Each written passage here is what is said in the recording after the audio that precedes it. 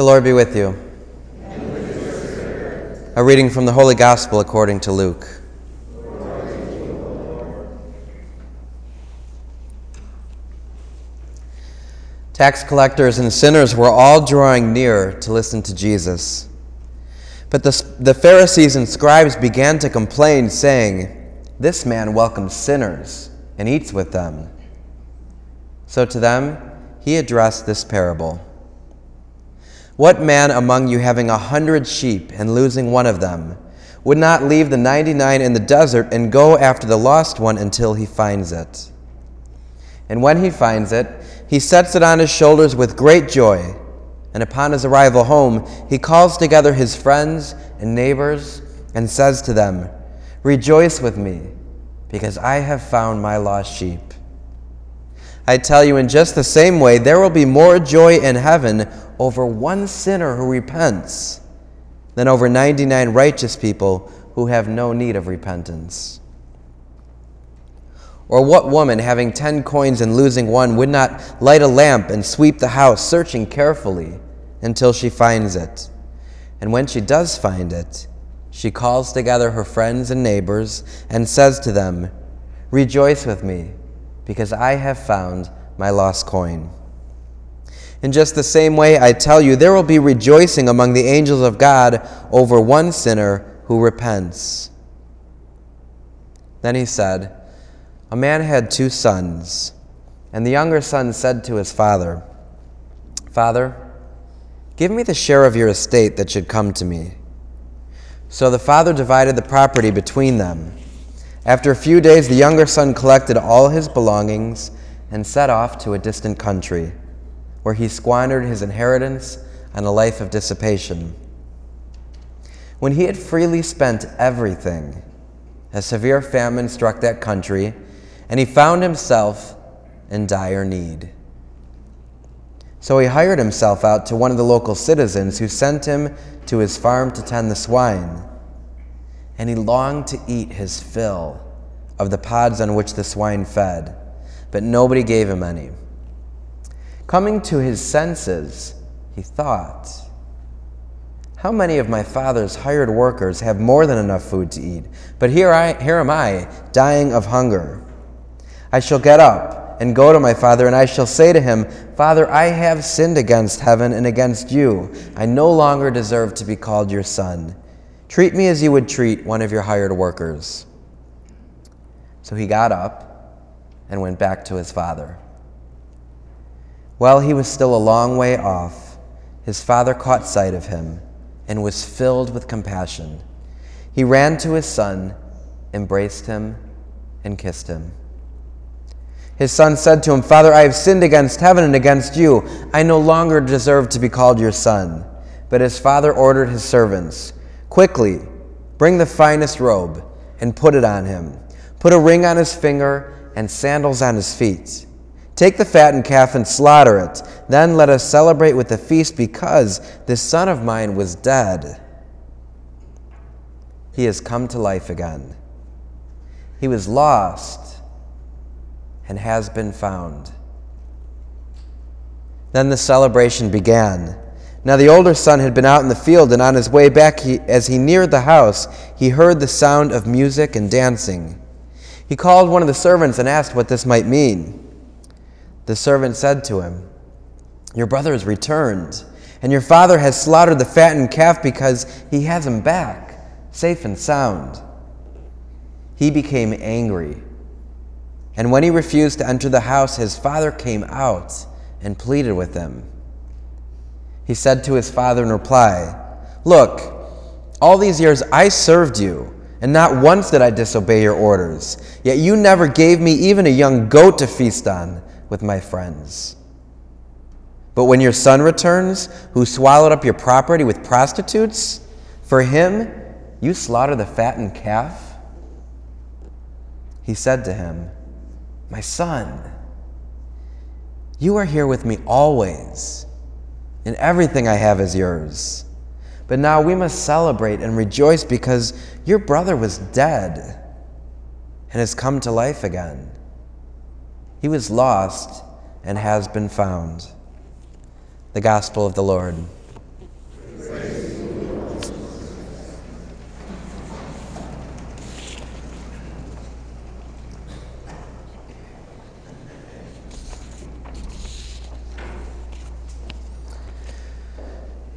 So it's often been said that everything we need to know about the gospel is in the prodigal son. And we have such a powerful, rich reading here. And there's just three things I want to focus on for this homily at least, and that is that moment when the Father sees the Son. So that's what I want to focus on, the moment the Father sees the Son and the thing that happens in that moment. He runs to his Son, he embraces his Son, and he kisses him. So those are the three things. He runs to him, he embraces him, and he kisses him. And for each one of those points, I have just three brief stories I'm going to share. So one about running, one about hugging, and one about kissing. So the first one is about running. And this one's about a special ed teacher who took and she had a new job, and she was dealing with severely developmentally disabled children who had been through not only developmentally disabilities, but also emotional and often physical abuse at home. She worked at an inner city. And the job was draining, and it was something that she was just working hard at. Anyone that works in special ed, it's a difficult job. It's a very rewarding job, but it's a difficult job. And she had one student in particular that was really hard to reach, and his name was Kyle, and he came from a broken household. His mother was, she was drug addicted, and the boy had permanent scars along him, and one of the scars was around his arm from an extension cord. And she knew that he came from a very violent upbringing, a very broken home, and the teacher planned a field trip for the students, but because of the behavior issues, Kyle had to stay back. And so this teacher stayed back with him, and he had a tendency often of when he got upset, he wouldn't fight, he wouldn't argue, he would just take off running. He would run. And so she had this experience with him where he got upset about something she was asking him to do, and he ran. And so she didn't know what to do, so she just got up and started running after him.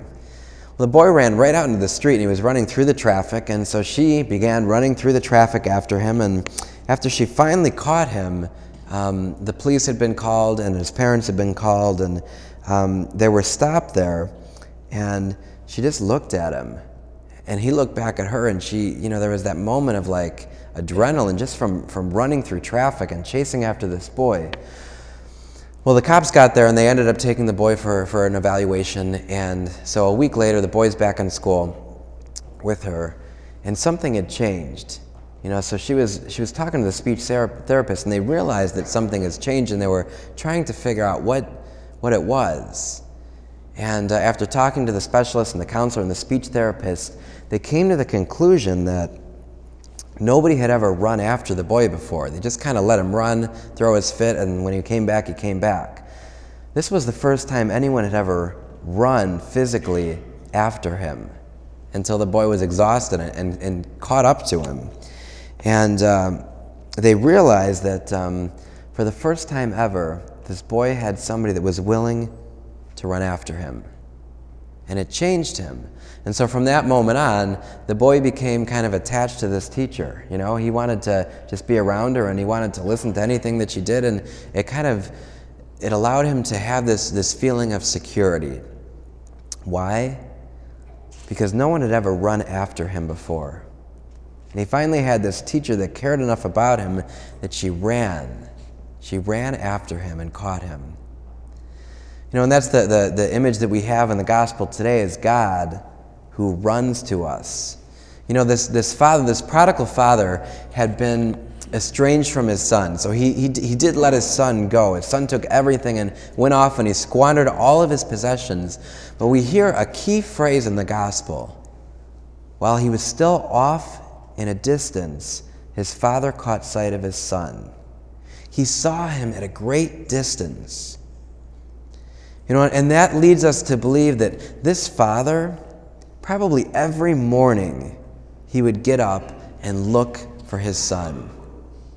Probably every day he would look off on the horizon with that hope and that yearning that maybe today my son will come back. And when he saw his son off in the distance, he ran. He ran to him. And that probably changed everything for that son. He ran to his son, embraced him. So the second story is embracing. There's something about a big, warm, affectionate embrace. I was talking with a couple friends about this yesterday. You know, kind of like guys today have a guy hug, a man hug. You know, so you go up to another guy and you kind of go like this and you stay a little bit distance and you hit the guy in the back like 3 times. Okay, that's like a guy hug. And you can't do anything other than that or it's weird, all right? So, but to actually be embraced by somebody can change you too. And I remember the first time I came here to St. Joseph. It was the first time I met Father Martello. And I kind of knew him before, you know, but I didn't really know him as like a close priest friend or anything like that. And so I walked into the office doors over here, and Father Martello came walking out, and I saw his picture, you know, on the wall there. So it was a little intimidating, okay? So I say, hi, I'm Mike Denk, whatever, and I put out my hand for a handshake, all right? Well, Father Martello just goes like this. He gives me a big bear hug. And I gotta say, it was like, there's something special about that because I thought, I'm home. You know, this is like home now. You know, this who, you know, can be a little bit gruff at times, Father Martello, but he's a bear hugger too, so don't ever be afraid to give him a hug. There's something, though, about that, about having, you know, that embrace. I know Bishop Roger, anytime that he does confirmations, I love when he does confirmation because after each student, he confirms them and he'll kind of say something to them real quick. But it doesn't matter how, like, these are high school kids, okay? So some of them are walking up, they're cool, they got an attitude, you know. They're not even sure they want to be here or be confirmed. He anoints them, lays hands on them, and then after that, he grabs them like this and hugs them. You know, just wraps them in his arms and gives them a huge bear hug. And then as the kid walks away, it's amazing because you see them and they're beaming. They're smiling. They're so filled with joy from the embrace. There's something about that embrace. You know, and I can just see the father as he has his son back who he thought was dead, and he finally has him back to him, and he just wraps his arm around him and embraces him and welcomes him home. The third story, kissing. So the father runs to his son, embraces him, and kisses him. I don't know if you've seen the video that's gone viral from Syria, but there's a video that was first in the Washington Post. They posted the story about the video, but it's a 6-minute video, and it's a video of a father and a son being reunited. And the whole story was during the chemical warfare, the attack where the children were all killed. There's a father that thought he lost his son, that he thought he was dead.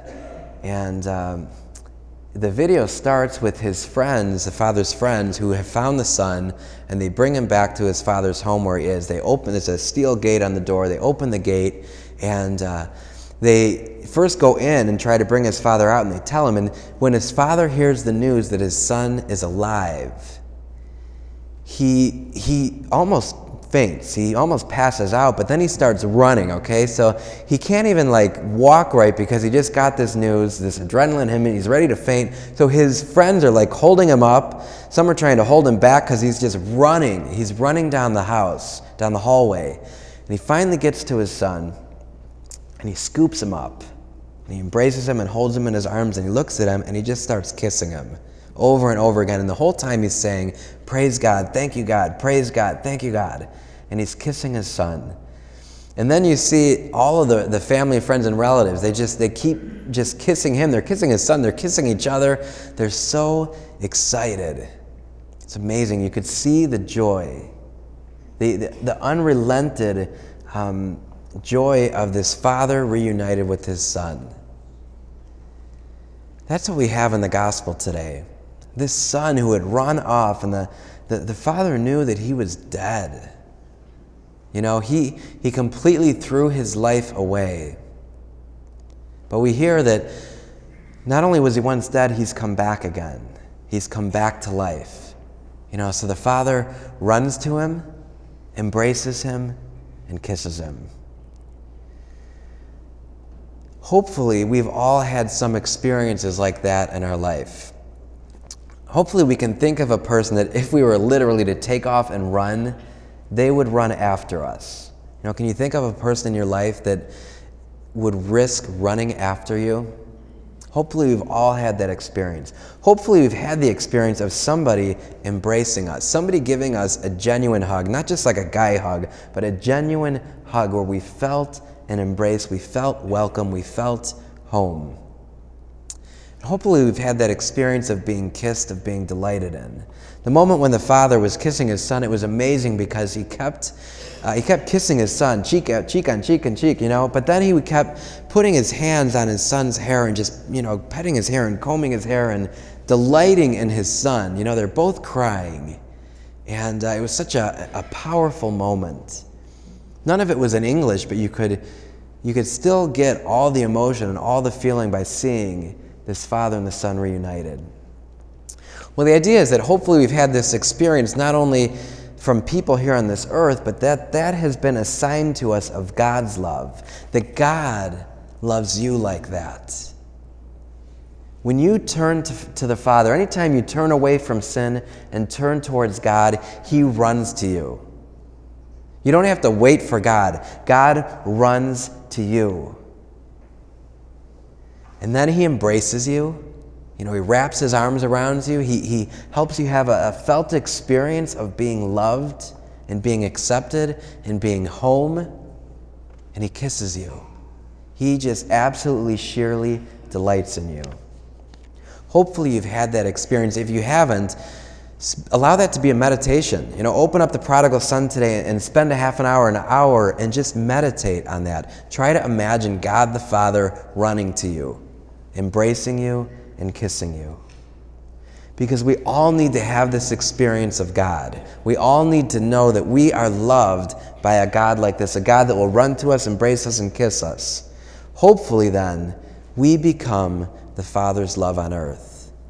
We become the ones that will run after the lost sheep.